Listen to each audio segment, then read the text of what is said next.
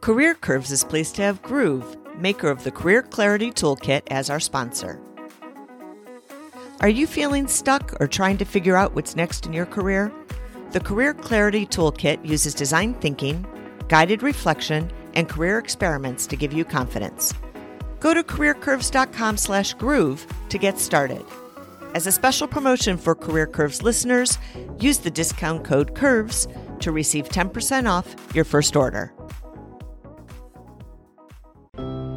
It just so happens that a few weeks before COVID-19 swept across the world, I had a chance to sit down with a doctor, Dr. Arpana Vidyarthi, to capture her career story. She specializes in hospital medicine, a specialty that didn't exist when she graduated from medical school. And I was interested in hearing how she discovered and got into the emerging field.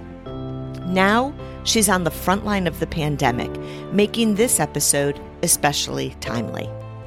Because the interview was done just before the pandemic began, I didn't ask any questions about the crisis. I did, however, recently get an update from Arpana, and will share this with you at the end of the interview. And now, here's that episode. The decision to become a doctor is just the first of many career decisions a medical professional has to make.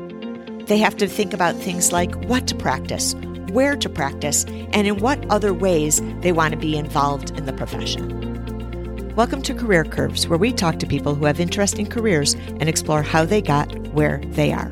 I'm your host, Beth Davies. Our guest on this episode is Dr. Arpana Vidyarthi, who graduated from medical school in 1997. Through residencies, fellowship programs, and further coursework, she developed expertise in hospital medicine. She also discovered passions for quality and safety, teaching, and leadership. She has built a career for herself that pulls together all of these passions and interests. I'm excited to have Arpana here to tell us how she has done that. So, welcome, Arpana. Thanks so much, Beth, for having me. I'd love to start by finding out what you're doing now. So tell us about where you are at this point in your career journey. Well, right now, I am doing something that's a little unique in my leadership and career path journey. I am wearing only one hat, and that is being an academic hospitalist here in San Francisco at the University of California Hospital. So what's an academic hospitalist? You guessed my next question. So the hospitalist piece of that is what my medical subspecialty is. That means that I'm trained as a general internal medicine doctor, and then I subspecialized in taking care of patients in the hospital. So I can take care of you if you go to your clinic and they say you need to go to the emergency room and they say you got to come inside the hospital and spend the night. I'm your doctor. So I do general internal medicine in the hospital. The academic part of that means that I work in a hospital that's academic, that teaches medical students and residents and fellows, that has research and PhDs and all of those other things. So what I do in my everyday is I see patients with a group of learners, and that includes residents, a couple of interns that are first-year residents and medical students, sometimes pharmacy residents and others. Does it also include coursework like in a classroom? Are you that kind of a academic as well? Or is it really what I would think of as doing rounds and having people go with you? You're right there on the latter part of that. What I do right now and what my area of expertise is really the practical, clinical teaching right then and there on the rounds, on the wards. So it's the sort of stuff I guess that people would be familiar with. It's the Grey's Anatomy or House or, I grew up in the days of ER. So it's that sort of stuff. That's so funny. I was just about to ask you, is it what we actually see on TV? Because of course that's the image that's coming up for me. But let's go back and meet the younger you. Tell me about your childhood. Where did you grow up? And tell me about your family. So I grew up in a small town in northern Minnesota called Duluth, Minnesota, and I'm the youngest of 3 kids. So my parents immigrated from India in the 1960s, and my father's a physician. Were you encouraged as a child to follow in your father's footsteps and become a doctor? For me, in my early childhood, most of the people that I knew that were grown-ups were all doctors. And so it was what I knew. It is pretty common. You'll find a lot of people in all professions, actually, that follow in their parents' footsteps. And I think some of that, in my case, it's absolutely true that that's part of what I saw. I didn't feel pressure growing up, but to be a doctor, but I certainly saw that as my career path from a very young age. With that in mind, is there anything about the world of medicine that you think you were hearing as a child that had you say, okay, I'm understanding what it means to be in this field and what I'm going to need? Can you think of any way that it was shaping your thinking as a child? One of the things that was different for me growing up in a medical family was I saw what the end of the path looked like. And I had an opportunity to do some shadowing as a kid, or just, people would be getting calls from the hospital and just overhearing them, as I walked through a room and realizing that not much of what I heard was science. And most of what I heard and most of what folks talked about when they talked about work were people things. And maybe the experiences with their patients or the politics at work or whatever that was, but it was very people oriented. So going into medical school and even preparing for medical school, it's really grounded in the slog and the science. And I did have that clarity of distance to be able to know what the end game was, which was, and I still believe this, that at least the type of medicine that I do it's a relationship profession. Absolutely. Did you have moments when you were studying medicine that you thought, it's science, there's a slog to it that I'm not liking, but knowing what you knew as a child helped to motivate you and pull you through it? That's a really nice way of putting it together. And in retrospect, yes, but in the moment, absolutely not. I failed my first biochemistry test. And I remember going to the professor. I walked into his office. I was like, look, I studied ethnic relations, women's studies, and music. I need your help. It was really hard. It is definitely a slog. But that perspective really did help me make it through some of those different times. Medical school, at least when I was going to medical school, traditionally, it's 2 years of what they call preclinical and then 2 years of clinical. And those first 2 years of preclinical were a lot of that slog of science. And then when you're in the hospital, being a medical student, and it's very different because you're dealing with patients, you're dealing with teams, that human connection is going to help you excel. And that was certainly my experience. So it sounds like when you got to that point, it was more of what you had heard as a child that the practice and the field would be. Absolutely. I've got some more questions for you, though, about your childhood before we go on. So we talked a little about your father there, but tell me about your mother. So my mother's had huge influence on me. My mother grew up in India. She came to the United States as a young bride with 2 children. And in her generation and her expectations of the world were to be a housekeeper, a wife, and a mother. She didn't have the opportunities or the vision to do something beyond that. And I'm not sure if she regretted it or not, but she certainly instilled in her only daughter that I would work. And so that was a very strong influence throughout. And I think with my dad, one of the biggest influences was not just to work, meaning have a career, but to work hard. As an immigrant coming into the United States, the early part of his career, he had to work very, very, very hard. As many immigrants, it's the classic immigrant story. And so the value, not just of the outcome, but of the process of hard work was truly instilled in me at an early age. You mentioned a few moments ago that you were an ethnic relations major. And I think you mentioned a couple minors there. That didn't sound very medical related. So tell me about the college journey. And so it sounds like you very much knew you were going to go into medicine, but you didn't do what sounds like a very traditional pre-med type path. Tell me what was going on there. Beth, in some ways that was very deliberate. So actually, I will rephrase my answer to your past question. And I think my early experiences of understanding what a career in medicine would be like absolutely influenced some of my decisions about how to get there. I had a pretty strong sense that I would be able to learn the science and the foundational things that I needed to know to be a good doctor through medical school. But that this was my time, meaning college was my time to actually learn all of the other stuff that may make me a really great doctor and were more interesting to me. Interesting. So I did do the pre-med. And that's one thing about being a doctor that, and being on this path that can be challenging to some, is that it's a long path and it's deliberate. So there's a number of different things, prerequisites and those sorts of things and exams that you need to do to be able to eventually get into medical school. But I also knew that that's not what I wanted to spend my 4 years of college delving deeply into. But I didn't know what it was that I wanted to delve deeply into. So I dabbled in a little bit of this and a little bit of that. And I certainly liked history and political science and sociology. I played the piano and I've continued to play the piano, classical music, and studied music. And then when I started putting it together and had to come up with a major, I didn't have a passion for any one discipline. But what I did find when I reflected upon it was the things that really interested me were the experiences of people and specifically ethnic minorities in the United States. So in my music classes, I was really drawn to the experience of jazz.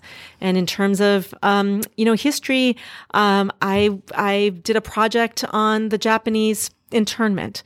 And then I think my senior project was something around women of color and health decisions. So I really found that that there was that I couldn't really fit into one specific box or one specific discipline. I found this theme that was at the intersection. There wasn't ethnic relations at the small liberal arts college that I went to. And actually that wasn't a field that was booming at all in most universities. So I made it up. So I did an independently designed interdisciplinary major. And that's how my major came about. While you were in college, were there any internships or jobs that you were working? And if so, how did these help to shape your thinking about what you wanted to do and be?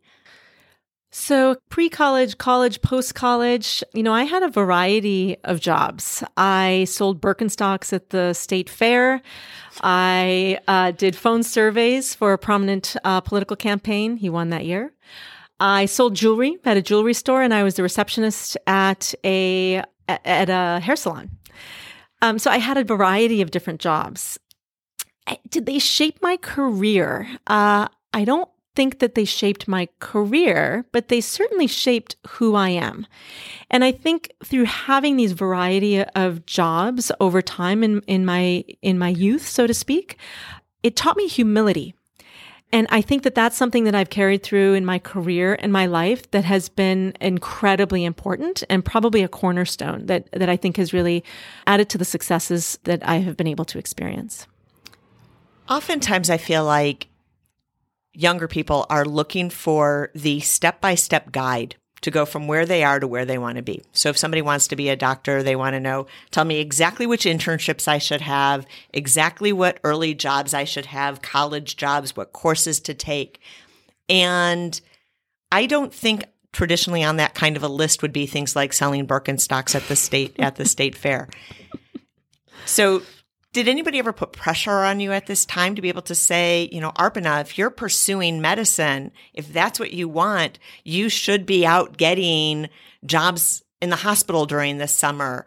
Was there that kind of a pressure or not? As I look back, maybe it was serendipity and maybe it was perception. I didn't feel that pressure. It was probably out there, but I think that this gets back to the benefits that I had growing up in a medical family. I knew what that path looked like.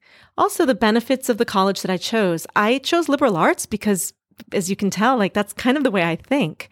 And the idea of liberal arts is that you have a broad-based education and then you specialize as time goes on. So my advisors in college and my mentors in college all absolutely helped guide me and made sure that I, found time to actually take the courses I needed to. I certainly had to take summer school, but I didn't ask for much advice around the other stuff. But I think it's such a good lesson for people who may be listening and thinking, I started in liberal arts and as a result, now I can't go into medicine. And to say, there's actually nothing that closes that door. In fact, it is probably still wide open for you. I would build on that to not even say it's maybe wide open to you. In my experience and many of the people that I've seen, in fact, it opens those doors for you. And, I've chosen to do academic medicine. And I think I look back to my liberal arts background and selling shoes at the state fair or all these other things that I did that have had more influence and impact on my eventual career path than much of the other things that I did to get into medical school or that I did in those first couple of years of medical school. I always tell young folks that, your job in your early 20s or through college is to learn who you are and learn how to think. And then our job as educators in professional schools is to help you understand the details and the content that are going to help you be able to be the professional that you want to be. But if you haven't learned who you are and how to think, it's impossible to jump to that very endpoint, which is creating the career that's going to be fulfilling to you. I love that. I just want to hold on to that here for a moment. But let's continue with your story. And you did, after undergrad, go to medical school. So tell me about that transition. Did you go straight from undergrad to medical school? How did you make that transition? So my goal was to get into medical school before the cutoff for deferring medical school. And I made it. So I was thrilled about that. And I took a gap year. Why was that important? So I wanted the gap year. I absolutely wanted the gap year. Okay. So there was a deadline by which if you could get into medical school, you could defer your admission. I got it. Okay. So, so it was a wonderful gap year because I had been accepted to medical school, and that takes a lot of the pressure off. And I think it's if anyone is able to do that, I think it's a wonderful way to be able to do a gap year. And then what did you do with that gap year? I did all kinds of stuff. Two of the main things that I did, one was that I traveled. So I spent quite a bit of time in India. And it was interesting because at the time I was trying to figure myself out. And I had, I'd arranged for an internship there and did some travel, had some friends, spent a lot of time with family. And what I learned from my time there was that that's not where I was going to figure myself out. And that was a phenomenal thing to learn and a great use of time. And it gave me lots of life lessons that have helped me throughout. What was it about it that made it the place that you weren't going to be able to figure this out for yourself? Although my heritage is Indian, my home and the influences and the cultural influences are very American. Definitely drawn from Indian roots, and I identify very strongly as an American woman with Indian roots. So for me wasn't to be found there. Got it. So at some point, that gap year is going to come to an end, as enjoyable as it was, yes, and the grueling medical school is ahead of you. Yeah. Tell me about that transition and tell me about medical school. So medical school for me was really challenging. I was very lucky to get into my first choice medical school, which was close to home. It was the University of Minnesota, and my family was very close by.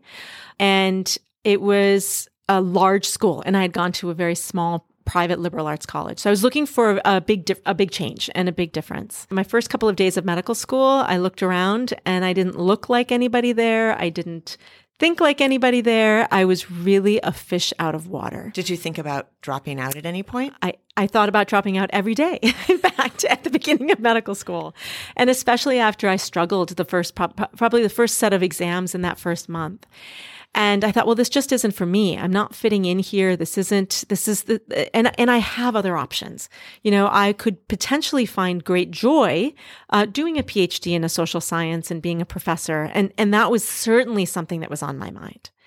And it was one of those times that in my early 20s that I actually, instead of pushing back on my parents, I trusted. And they said, give it 6 months. Just give it 6 months. And if this really isn't what you want to do, then we'll figure out what the next step is.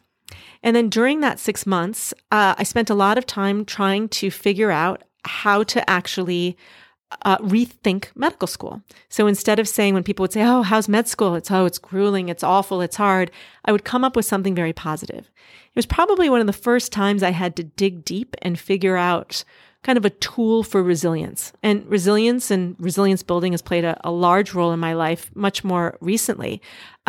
But when I look back, that's one of the first things. Do you remember any of the ways that you described it that didn't include grueling? And of course, I'm thinking now that's exactly how I started my explanation of, gee, how was medical school? It was grueling. But do you remember any of the ways that you described it that didn't include grueling? Absolutely. So the people, life is like that. It took me a bit to find my tribe. And the friends that I made in medical school are still some of the best friends that I have. And so those relationships were just so strong, and we supported each other through, and we studied together. The relationships were incredible. It's challenging, and there's something very motivating about a challenge.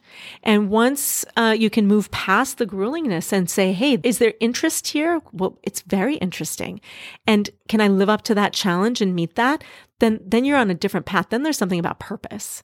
And that was fantastic. Yeah, just that recasting of grueling and challenge. They really are the same thing, but they mean something completely different. Absolutely. I love that.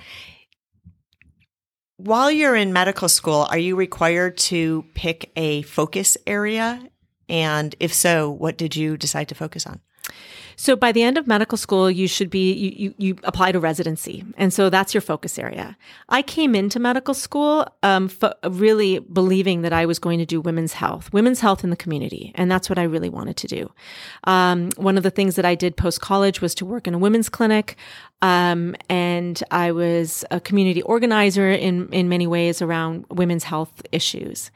And over the period of time that I was in medical school, I started realizing that when I was doing my women's health work and my what we call rotations, it was interesting, but it wasn't what was driving me.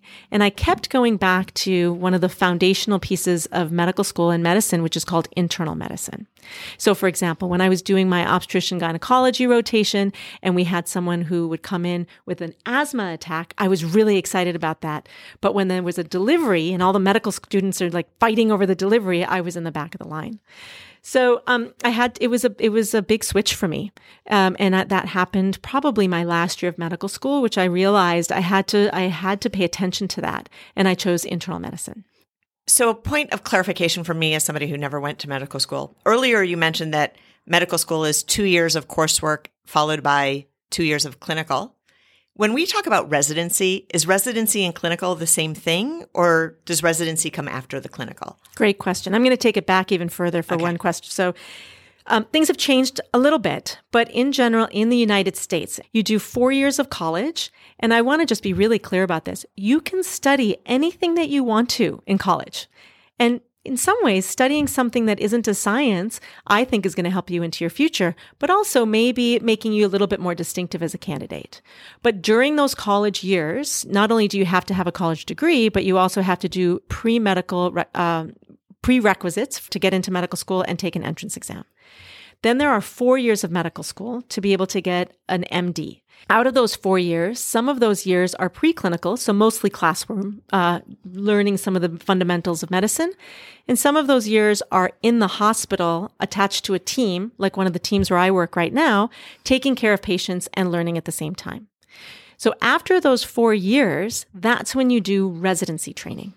So by the end of medical school, you will apply to residency.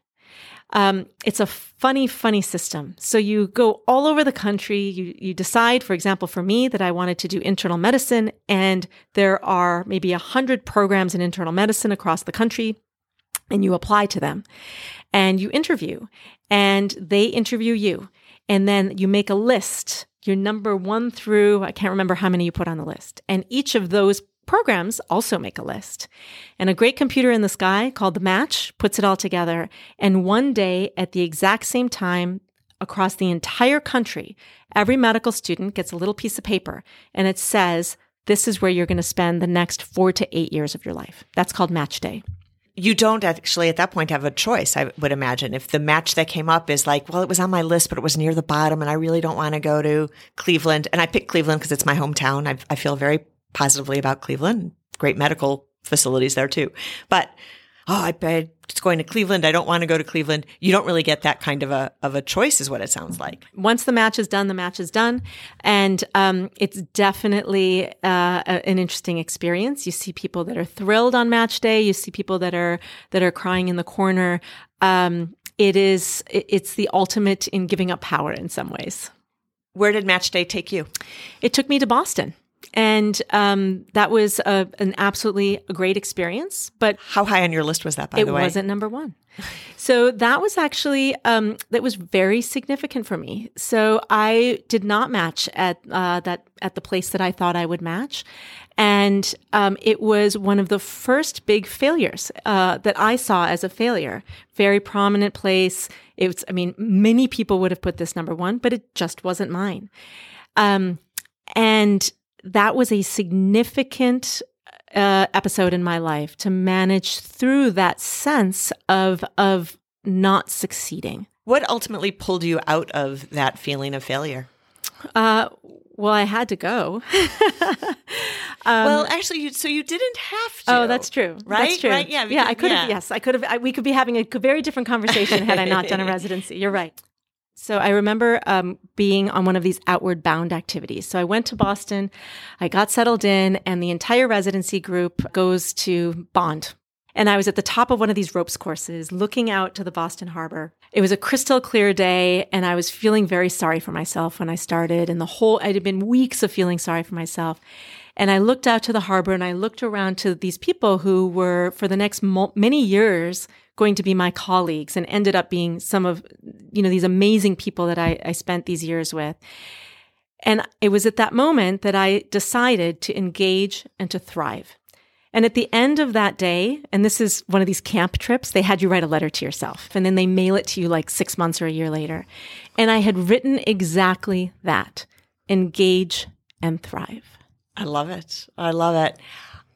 What's interesting about this part of your story, and you had mentioned it even earlier with starting medical school, was this conscious decision to say how I frame this is essentially a key feature of what the experience is that I'm going to have. And I appreciate how conscious you were in those moments.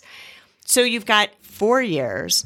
How did this continue to shape your thinking about the kind of medicine and the kind of doctor that you wanted to be, if you even wanted to be a practicing doctor?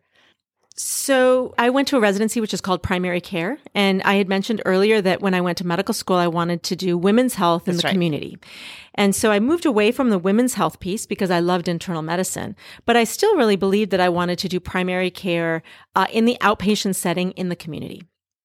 And so I went to a residency that really specializes that, one of the best in the country for that type of medicine. And over the course of my years, as my colleagues were focusing in on public health issues or doing their selective rotations, out in the community, doing different things, I found myself at some of the tertiary care hospitals in the ICU.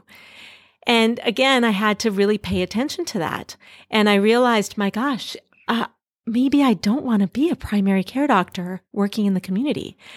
It sounds simple now, and even when I'm saying it, I'm actually laughing a little bit because I have the wisdom of years to know that these career curves are actually what make up the texture of life. But at the time, it was such a big deal because I didn't know what to do. If I wasn't going to do this, what was I going to do? Well, the complexity of care in the hospitals was increasing. The time pressures and the way things were reimbursed were becoming very difficult for doctors to be able to do both outpatient care and inpatient care. And there was a new specialty which was coming up, which was called hospital medicine. California was leading this. And I, read an article about it and I said, gosh, that sounds like exactly what I want to do. I actually want to take care of patients in the hospital. At this point, I had figured out I was very much a people person. And I want to be able to take care of patients with these complex problems in the hospital. So that transition happened over my 4 years, and I was extraordinarily lucky to have an extra year of residency called a chief residency. That gave me that extra year to think about this a little bit. But the other thing that was fascinating about chief residency is you are primarily an administrator. You're kind of a middle manager. You're the person that's in between the residents and the administration, and you dive into learning how to be an administrator and a manager. And I loved it. Some people hate it. Some people loved it. absolutely loved it. I liked making the schedules. I liked going to meetings. I liked managing conflict. And so that was another great thing to learn. So I came to San Francisco actually to find out more about how they were structuring their training to be a hospital medicine doctor, or I don't even think we were calling ourselves hospitalists yet. And they had a fellowship available. And after some conversations and some interviews, I was selected to be a fellow here. So right after residency, well, not right after, I took about 6 months to travel. And then I came out to San Francisco to start a fellowship in hospital medicine and clinical research. So tell me about that move and getting started in hospital medicine. Well, something very significant also happened to me in residency, which is I fell in love. And that's always a nice thing to do during really difficult times. So I fell in love, I got married, and then we moved to San Francisco so I could start my fellowship in hospital medicine. And it was fantastic. So fellowship is a great period of time where you're a doctor. So you've got a little bit of confidence under your belt, but you're still a fellow. So you can still ask a lot of questions and doors are open to you. And UCSF, just like many of the other academic medical centers across the United States, is just an invigorating environment. You have phenomenally smart people, great mentors, great science, cutting edge things that are happening. The teaching milieu is just exciting. It's just a wonderful place. And so for me as a fellow, it was a fantastic place to continue to learn. So the normal trajectory for someone in academic hospital medicine that was kind of on my track, residency, chief residency fellowship, would then be to pursue a career in research. And boy, I saw most of my colleagues doing that. And so at the end of your fellowship, kind of the expectation is you'll write a big grant, you'll have a really big idea, and you'll get this grant, and then you'll do that for the next, multiple years. But we already know that you are a strong people person. And so I can just imagine that this was creating a rub for you. Is that accurate? Well, absolutely. And what's interesting is that what we know now that I'm a strong people person, I didn't necessarily know then. And the influences and the forces of what's happening around you certainly can play a role. Yeah, you're caught up in the current of that and almost to start to flow with the current. So absolutely. But I stopped the current. And I remember, at that point that I had to make a decision, I actually went to one of the top researchers I could find and I had coffee with him. And I said, tell me about your everyday life. And he told me about his everyday life and he loved his career and his everyday life. And I left that coffee saying to myself, I could never do that. I could just never sit by myself for that long and actually think for that long. And it wasn't the career for me. So I really didn't know what I was going to do once again. And I felt pretty lost because here I was now, I had deferred getting a real job for multiple years. And it was time to really start thinking about where my career was going to take me. So now that you're not on the current that had an automatic flow, how did you figure out what that next move was going to be? And what did you decide? So not only was I off that current, I didn't really see very many tributaries either or ways forward. But the thing that I had was I was at an institution that is incredibly innovative with great ideas. And you can imagine the entire field of hospital medicine was born at UCSF. And I had great mentors. And so one of my mentors, he loves to talk about seeing tea leaves. And he said, I think what we're going to see in the United States is an explosion of trying to understand hospital systems. And I did have an interest in hospital systems administration and education. And the research that I had been doing during my fellowship was actually on the duty hour reduction for residents. So what was the implication on the system, on how we think and how we learn? And so this lended itself, I guess, loosely to quality and safety. So I remember saying to him, I don't even know what that means.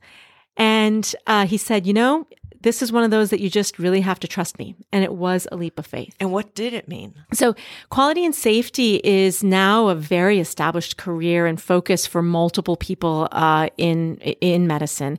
And it's really looking at how we organize the systems of the hospital to be able to deliver safe care. But it was just starting when I was finishing my fellowship.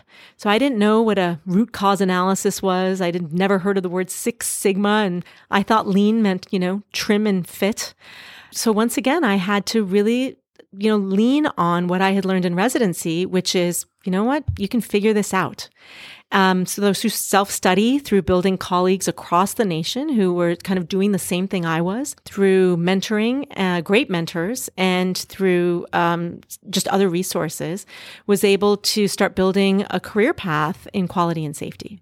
And then is it something that you do instead of seeing patients, or is it a dual type of role? That's a great question. So I'm going to back way up. Again, this is a piece that I forgot to tell you about. So the other piece that's academic medicine that is different from going to medical school, being the doctor who actually sees patients, is if you're going to stay in academic medicine, you tend to have a balance. So you have your clinical time where you see patients, usually with all of your trainees and teaching on those wards, and then you have an academic focus.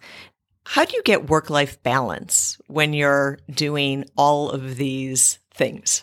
So I feel like we could talk for hours and hours and hours about work-life balance. For me, in fact, wearing multiple hats and doing many different things gives me more energy than it takes away. Work-life balance for me looks very different than it may look for someone else. In fact, I don't like to use those words. How I've chosen to do that is to integrate my life.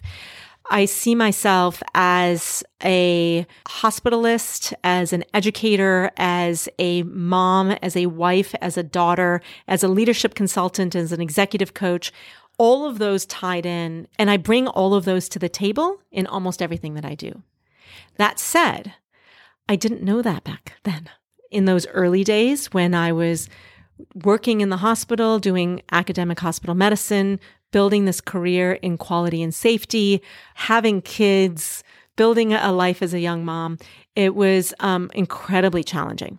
There is, though, a parallel between this intersection that you're talking about now and the major that you created for yourself as an undergrad, which is pretty interesting. Just recognizing the value that comes from the connectedness and that wholeness of all of us. So I just really appreciate that. So you're in this quality and safety role at UCSF. How long did you stay in that role? So I did a lot of quality and safety work in multiple different fashions and multiple different roles for about 10 years. During that journey, I started realizing that it was hard.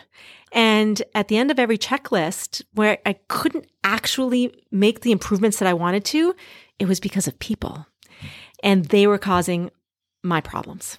So the checklists weren't enough. And that's when I started thinking about, well, what can I do? Like, where can I turn to start thinking about how to influence people, how to change people's behavior to improve quality and safety. And that's when I really discovered this world of leadership development. So I had a great opportunity to do a 2-year program through the California Healthcare Foundation. So that was on top of kind of everything that I was doing, but it was phenomenal. It just sparked or ignited really in me a passion for thinking about that people side of process improvement. You mentioned that you got this 2-year opportunity with the California Healthcare Foundation. Do you remember, or can you think of, how did you actually get that opportunity? Thanks for asking that question. You know what I've always hated is when people talk about their career paths and say, oh, well, it was just luck that I found myself in that place, because I don't find that helpful, and it's usually not true. So chance favors the prepared mind. And as I was going through my journey and some of my work, I was always open. One of the rules that I've had for myself is have coffee often with random people. And in my coffees, I would share some of the challenges that I was having about, improving processes and all these different pieces. And one of my mentors mentioned to me that there's other ways to approach this. And this is from the people side of it, and had, really introduced me to this fellowship. He had done it already, and he was a very senior person, in the organization. So I reached out and I found out about, what the fellowship was, what it was to offer. I seemed pretty junior for it. But I said to myself, why not?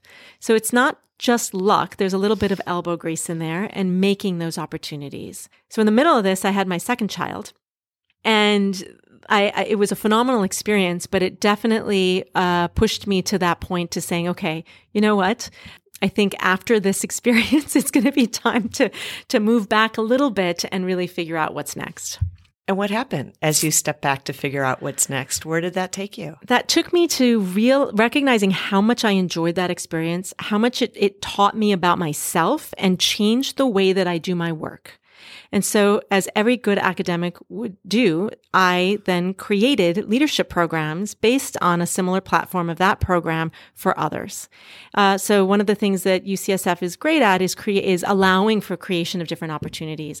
And so for the latter part of my time at UCSF, I ran 2 or 3 leadership programs, actually for junior doctors, a national program for more mid-level doctors, to teach them these skills around leadership development or around leadership and management, which is something you're not taught in medical school or residency. But once you get to a certain point in your career, these are essential skills. And at the time when I was starting this, medicine had not figured that out yet. I think medicine's come a long way and many of those opportunities exist now. But at that time, there were very few. I just want to go back to pointing out the fact that I said that you graduated from medical school in 1997. And so we're really only talking about things that have happened in the last 23 years. So that still is a very recent history. I think sometimes when people are junior in their career, they think that the world is already created and already written, as opposed to the fact that there's actually can be still a lot of change and they can be part of that leading edge. So it's not that long ago that it was, the other way. Absolutely. And, that's advice that I would give not only to physicians, but to people in any field is create it. As I look back, every job I have had, save one, every role I created. And some of that was deliberate, but some of that was having an idea, seeing a problem, finding a solution, and then communicating that to the right person, who then would turn around and say, well, okay, why don't you actually do that then? Fix that problem, which then led into a role, which then led into a career path. It's a great summary. I believe right now we've got you doing leadership development, you're teaching, which of course means also too that you see patients, because that's part of what your teaching is. Are you still doing quality and safety at this point? I'm still doing quality and You're safety. doing quality and safety. But at some point, all of this comes to an end. Tell me about that. So one of the things that I didn't learn back then was with every new role, you should actually get rid of a role. I hopefully have learned that lesson. But one of the great things about academics is you get a sabbatical. So after some time at UCSF, I was promoted. And one of the things that comes with the promotion to associate professor is an opportunity to take a sabbatical. My husband and I, we had always talked about living outside of the U.S. At this point, I'd been in my career about 10 years. As had he. And this opportunity for a slight break really seemed like the right time. Now, if you look beneath the surface, that's a great story, but there was probably a lot of other things going on. And quite honestly, I was burnt out. So the opportunity of a sabbatical gave me the cover that I needed to be able to take the break that was required. So what I've learned from that is that, I couldn't just take a break. My professional identity and personal identity are intertwined. So it's much easier to say I'm on sabbatical rather than I'm slumming it. And where did you guys go? We moved to Singapore. So Duke Medical School had opened a medical school in Singapore. I was able to create an opportunity for myself there. My husband works at a large multinational and their Asia headquarters were in Singapore, and we moved to Singapore. So I'm a little confused. When I think of a sabbatical, I think of it's an extended vacation. It's an extended go tour Singapore and other close by countries. But you just mentioned that Duke was there and had a facility, which sounds again like work. What did it mean to have a sabbatical? So I was definitely working at Duke NUS, which is National University Singapore. I was teaching a course. I was mentoring some students, but this was a very different pace and level than I was doing at UCSF. So I also used that time to breathe, which honestly I had to learn how to breathe. But once I learned, I did it with gusto, and I took up tennis again. I spent a lot more time with my kids. I engaged. We traveled tremendously. I love to scuba dive, and so we did a lot of that. And it was a really wonderful time. So the idea was that the sabbatical would be 12 to 18 months, and we decided to stay. So question for you there. You had mentioned that part of the sabbatical, that it came with the promotion to a next level. So if you're deciding to stay, I imagine that includes a conversation that says, thank you for that promotion, but I'm no longer going to be taking it. Is that accurate? Yeah, I had to quit my job eventually. And how did you do that? How did you manage that conversation and that transition? It was actually fine. So one of the other things that I've learned is that, even in medicine, as in many different career paths, there's structures and there's relationships, and the relationships are far more important than the structures. So my old boss was one of my mentors and a very good friend. So the conversation that I had with him was quite simple. My connection to UCSF was still very strong. I was still coming back and being invited to come back and forth and teach for different types of things, and those relationships were still very strong. And they were very welcoming to me for when and if this time in Singapore were to come to an end, to please let them know. So the door stayed open. Absolutely. So what did you then do in Singapore? I spent time there really focused on medical students, which I hadn't spent as much time before, teaching and doing some mentoring. And what I learned very quickly was, what I thought I brought to the table was not necessarily what they needed. And that is a lesson well learned, to recognize that the skills that you may not even think are important skills, it's really based on what the needs of an organization were. So teaching a course in clinical reasoning for me didn't seem very difficult because it was such a part of what I did in my everyday life at UCSF. But in Singapore, there wasn't somebody who had that skill set to be able to create a course or create a course in that way. So I did some of that. I did quite a bit of research. So one of the things that I realized was I had so many papers sitting on my computer. Why were they not done? So I hired an editor and I said to her, I don't want you to edit this and help me get this out the door. I want you to teach me the process of how I can actually be more efficient and effective in my writing. And so that was in some ways really fulfilling, because at that time of my career, I actually wanted to be less people oriented.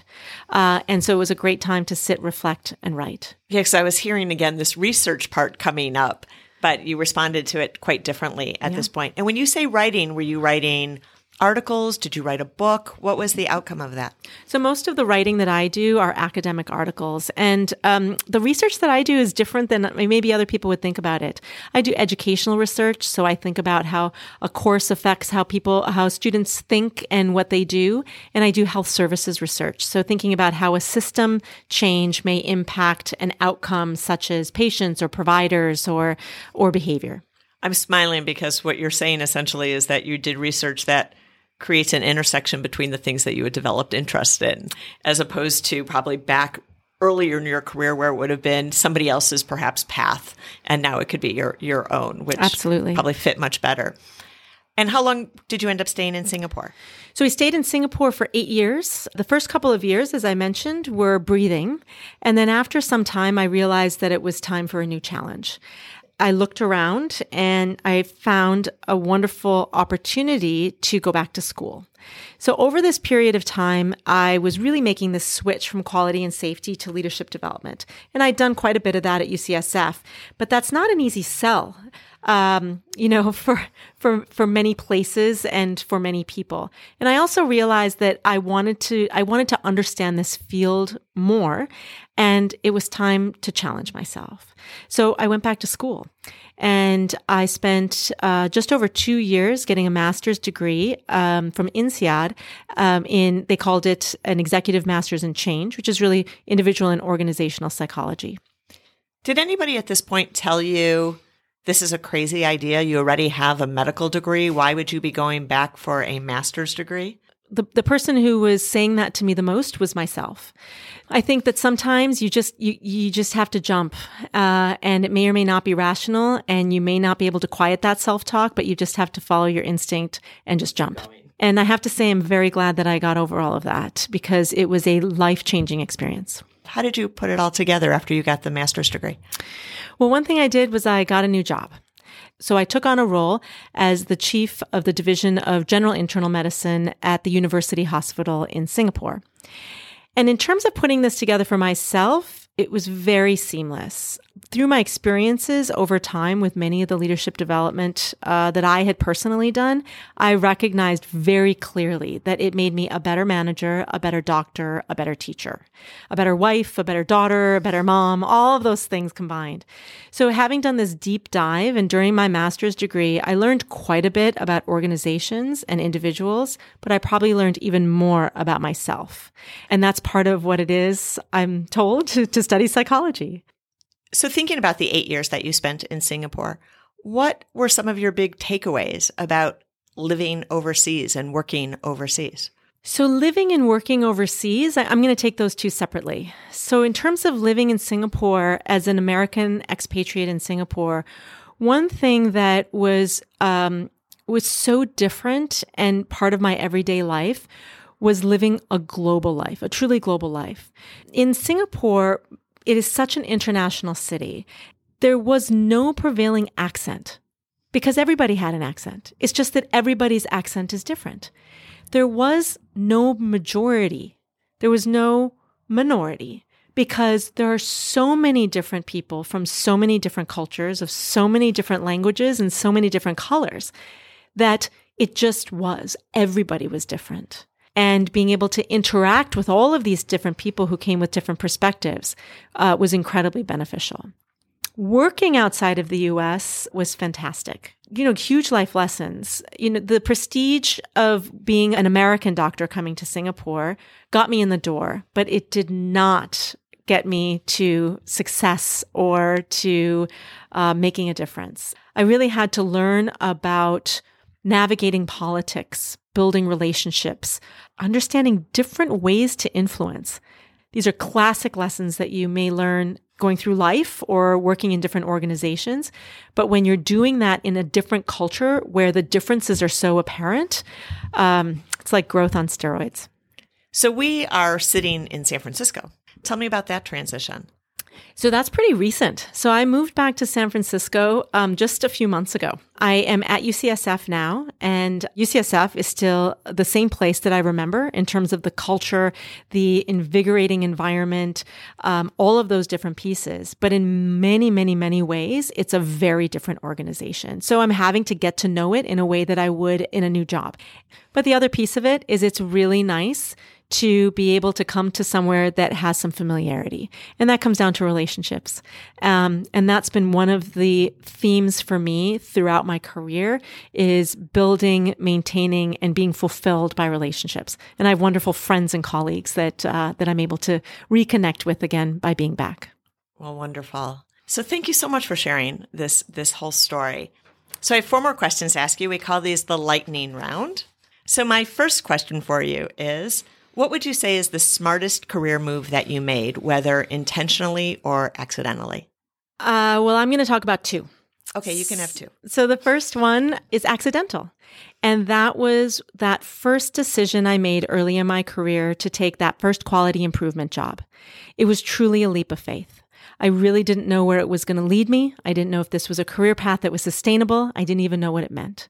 But I trusted in my mentor, and I trusted that I would be able to figure it out. So that was a bit accidental, and it really laid the foundation for many of the other opportunities that I've had. And what was the other one? The second one was to marry well. What do you mean by marry well? I think the person that you marry can absolutely make a difference in your career. I'm talking about being a partner in terms of navigating careers, pushing me when I needed to be pushed, to grab that next opportunity when I may not have had all the confidence to do it, or to support me, in fact, when I needed cover and stepping back.